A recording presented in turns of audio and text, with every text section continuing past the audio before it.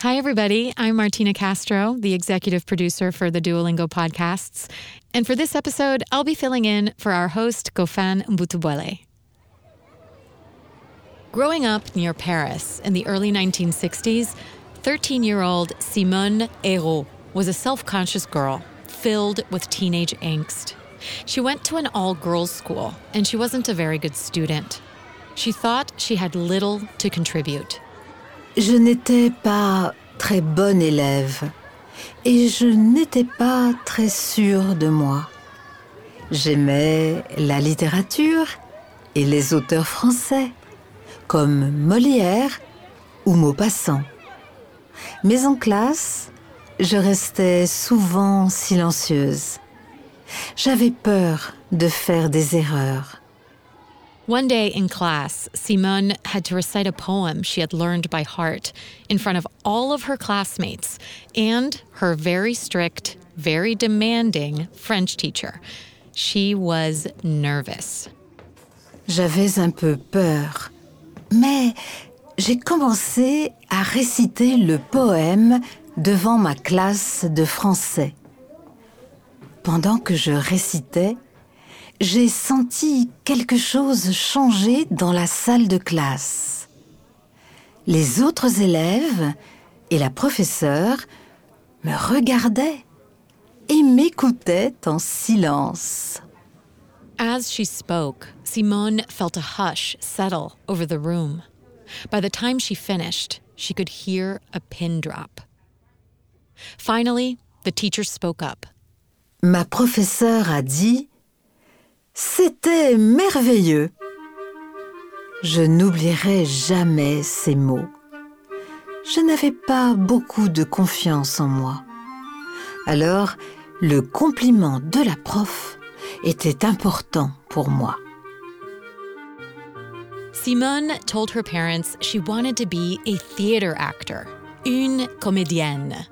They responded with the same advice every French parent gives their child. First, pass your bac, the big exam that's required to graduate French high school.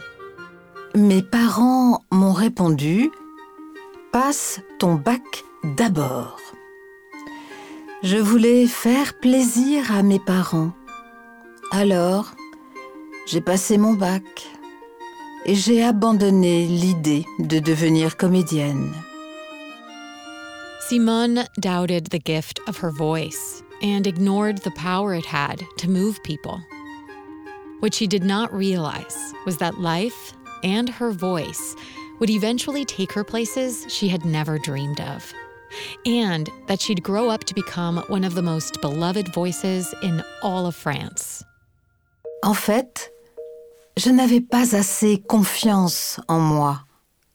Je ne savais pas que j'étais capable d'offrir quelque chose au monde.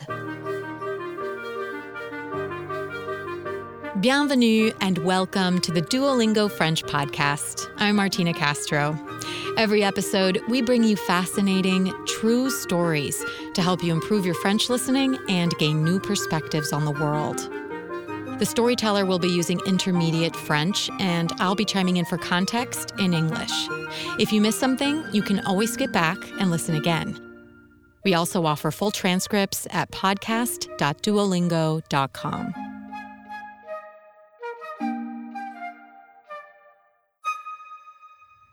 When Simone finished high school, she didn't pursue her dream of acting. Instead, she took a look at the world, and she felt small. It was the spring of 1968, and France, like much of the world, was going through massive student-led uprisings that came to be known as Mai 68, May 68. Simone watched these bold university students from afar. Les étudiants de Mai 68 m'impressionnaient beaucoup. Ils parlaient avec passion et ils avaient beaucoup d'idées. Je trouvais ces étudiants très intelligents. Je pensais que je ne serais jamais aussi intelligente qu'eux. Simone was intimidated by these students. She saw them as smarter and more daring than she'd ever be. She convinced herself that she wasn't cut out for college. So instead, she enrolled in secretary school, a common path for women of her generation.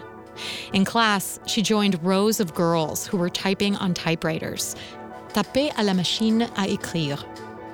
L'école de secrétariat était dans le centre de Paris, près de la gare Saint-Lazare. On apprenait à taper à la machine à écrire et à améliorer notre anglais. Il y avait aussi d'autres matières au programme. Simone was surprised to do well in secretary school. So well, she earned a coveted internship, un stage. Petit à petit, j'avais de plus en plus confiance en moi. Et pour une fois, j'étais assez bonne élève. Alors, le directeur de l'école m'a donné le meilleur stage à la fin du programme. Un stage à la Maison de la Radio dans le 16e arrondissement de Paris. For her internship, Simone would be a secretary in training at the brand new public radio headquarters in Paris, La Maison de la Radio. She was thrilled. Même si le stage n'était pas payé, j'étais très heureuse. Mon premier jour, je suis arrivée devant ce grand immeuble rond, très moderne, avec de longs couloirs en forme de cercle. C'était très impressionnant. Simone was assigned to be an intern secretary at the youth radio department, le service jeune. She was only 19, but barely anyone in the department was over 30. Still, around her college-educated colleagues, Simone suddenly felt self-conscious again. Au service jeune, tous mes collègues journalistes étaient allés à l'université. Moi, j'étais secrétaire. Je pensais que j'allais seulement taper leurs articles. Simone expected to be assigned menial tasks, but the department was so small and scrappy that reporters and editors constantly needed extra help. Someone to call up a source to verify info, or do an extra bit of research, even some writing. And Simone was more than happy to oblige. Très vite, en plus de mon travail de secrétaire, j'ai eu d'autres responsabilités. Mes chefs étaient satisfaits de moi. Alors, à la fin de mon stage, on m'a proposé de continuer à travailler pour le service jeune. Je n'étais pas beaucoup payée, mais j'étais tellement contente. Soon, Simone was assigned to do a live report, un direct. The station needed her to cover a youth rally celebrating Franco-German friendship. She'd go to the rally, interview a few participants, write a short segment, and call it in live from a phone booth, une cabine téléphonique. Mon cœur battait très vite. J'étais terrifiée. Pendant les interviews, j'avais dit à tout le monde que c'était mon premier direct. Quand le moment est arrivé, je suis entrée dans la cabine téléphonique et j'ai appelé la station de radio. As Simone waited for the signal that she was on the air, the young people she had interviewed began to cluster around the phone booth, cheering her on. She held her breath. Dans la main droite, je tenais le petit papier avec le texte que j'avais écrit. Et dans la main gauche, je tenais le téléphone. Quand le chef d'édition m'a donné le signal, j'ai lu mon papier en direct à la radio. Et quand je suis sortie de la cabine téléphonique, tout le monde m'a applaudi. Je n'oublierai jamais ce moment. Simone didn't get to hear her voice on the air, so she had no idea how she sounded. But people who did hear her told her she sounded great. They said she had a natural radio voice. Soon, 2 producers she had worked with approached her. How would she like to be une animatrice radio, a radio host? 2 producteurs m'ont dit « On va bientôt organiser une audition pour trouver de nouvelles animatrices sur la station de radio FIP. Si tu veux, tu peux passer l'audition ?» FIP was France's first music-focused radio station. It catered mostly to Parisians driving, in traffic, so the hosts had to have smooth, calming voices. Simone figured it was a long shot, but she decided to give the audition a try. Dans la pièce, il y avait 30 jeunes femmes. Les producteurs nous ont dit « Écrivez un petit texte et lisez-le avec le sourire dans la voix. » Ils cherchaient des animatrices avec des voix douces et rassurantes. Simone wrote a 10-line review of a play she had seen in Paris, and she read the lines the way the producers directed. She tried to smile and make her voice as warm and smooth as possible. But still, she was nervous. There were so many other applicants. Après l'audition, je suis retournée chez mes parents. Je n'étais pas du tout sûre d'être choisie. Je n'avais toujours pas complètement confiance en moi. 1 semaine est passée, puis 2, je n'y pensais presque plus. Puis un jour, quelqu'un a sonné à la porte. Simone answered the door. It was a telegram. J'étais impatiente de le lire. Sur le télégramme, il y avait seulement 2 mots. Candidature acceptée. Candidature acceptée. Application accepted. Simone had gotten the job. She was going to be a radio host. J'ai crié de joie. J'ai sauté partout dans le salon de mes parents. Je devais avoir l'air folle.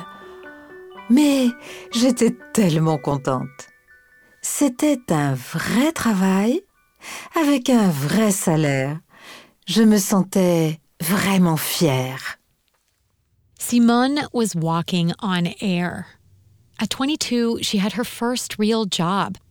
Her life was changing in other ways, too. She was about to get married, and she planned to start a family.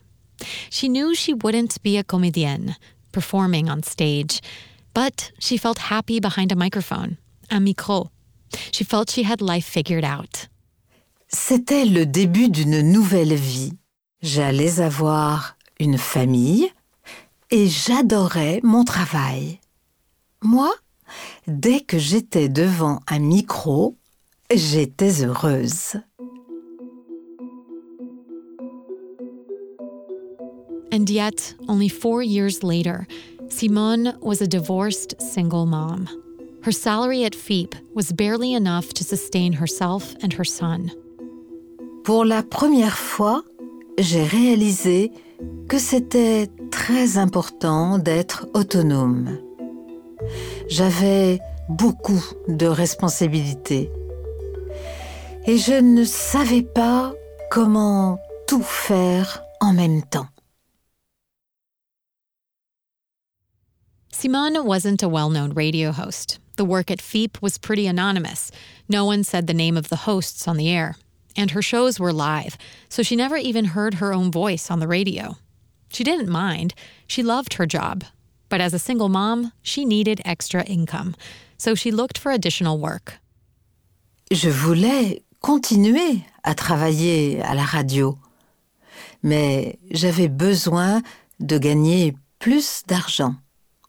Alors, j'ai commencé à faire des voix pour des films des documentaires et des publicités. Right around that time, a phone dispatcher made a mistake that would change Simonne's life. Jacques Pagnès, a French civil servant working for La SNCF, France's state-run railway company, picked up the phone one day and asked to be connected to one of France's national radio stations.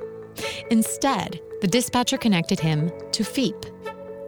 C'était de la chance ou le destin.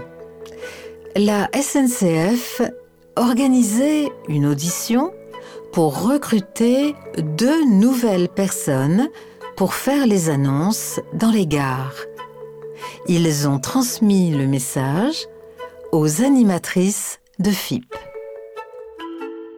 Soon, every radio host at FIP knew that La SNCF was looking for 2 new voices, the people who record announcements for all of France's train stations. Things like, stand clear of the closing doors, and please step away from the platform edge. Tout de suite, j'ai été très intéressée. Avec ce travail, je pouvais gagner un peu plus d'argent. Alors, j'ai décidé de passer l'audition.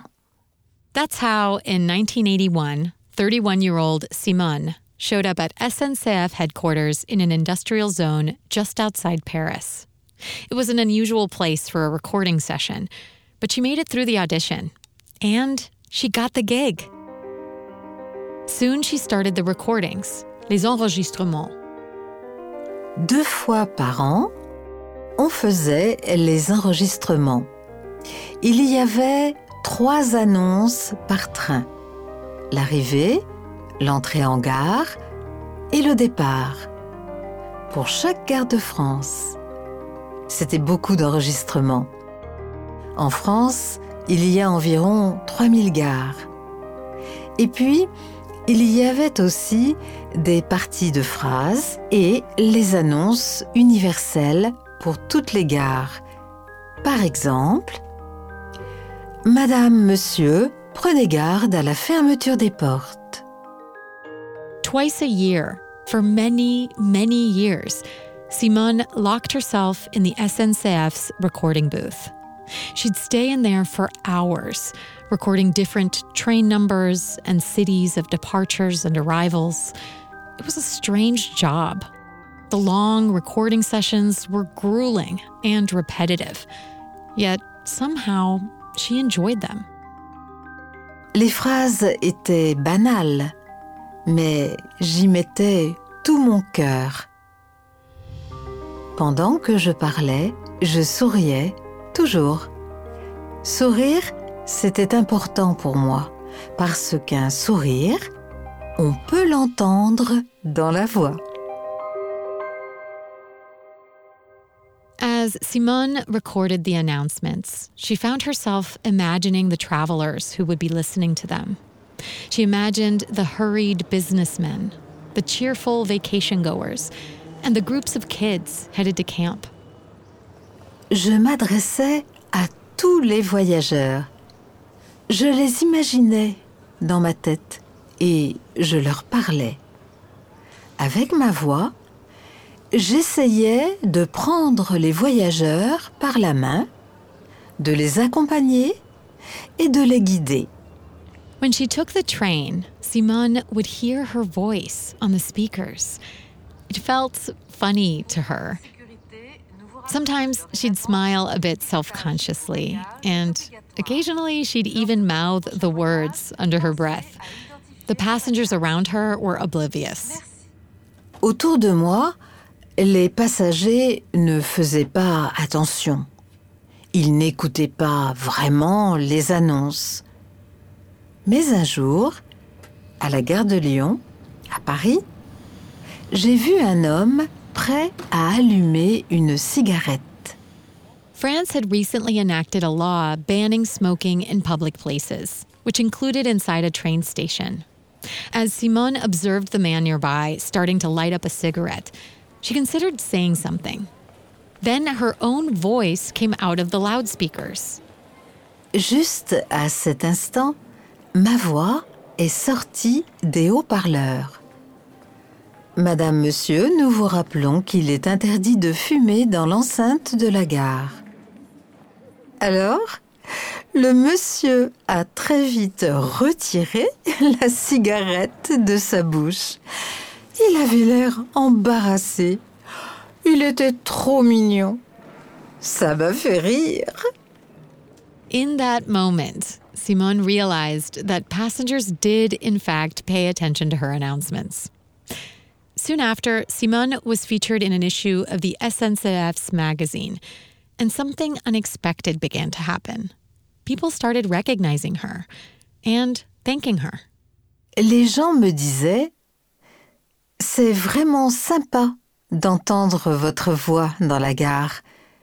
Elle est douce et sincère. » À chaque fois qu'on me disait ça, j'étais très heureuse.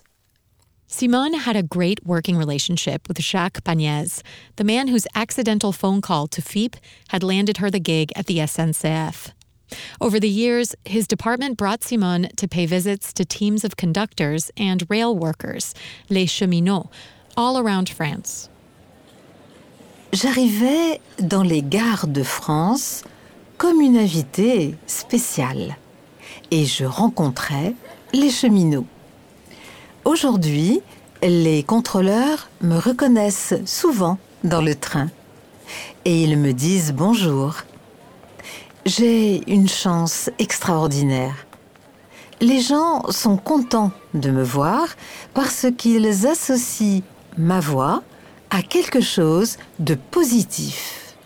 On some occasions, les chefs de gare, the station masters, would ask Simone to read an announcement in their region's local dialect, like in the city of Lille, where she once read an announcement in the northern French dialect known as ch'ti.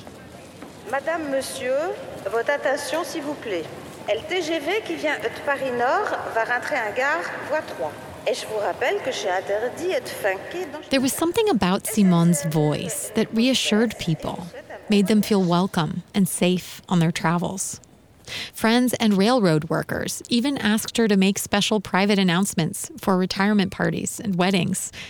Her voice had the power to bring joy. J'ai un travail vraiment unique. J'ai pu voyager dans toute la France et rencontrer plein de gens. C'est toujours un vrai plaisir. Avant, je n'étais pas toujours sûre de moi. Mais parce que les gens m'ont fait confiance, maintenant, moi aussi, j'ai confiance en moi. As the years went by and turned into decades, Simone's voice remained a touchstone for train travelers throughout France. She came to realize that maybe she and her voice did, in fact, belong in the world of acting that she used to dream about as a girl.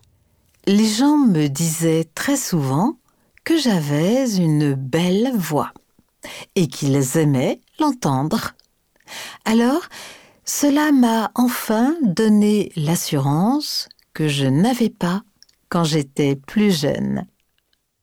Which is why, at age 50, Simone decided to leave her longtime job at FIP to pursue a lifelong dream, performing on stage.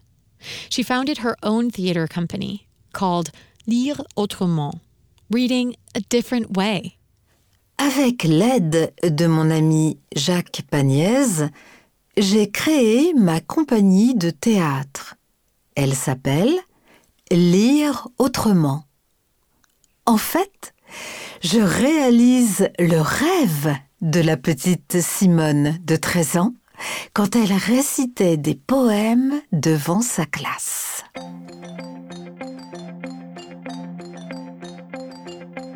If Simone could meet her younger self today, she knows exactly what she'd say. Si je pouvais rencontrer la jeune Simone aujourd'hui, je lui dirais d'avoir plus confiance en elle. Elle pensait qu'elle n'était pas capable de faire autant de choses, mais finalement, elle a vraiment réussi.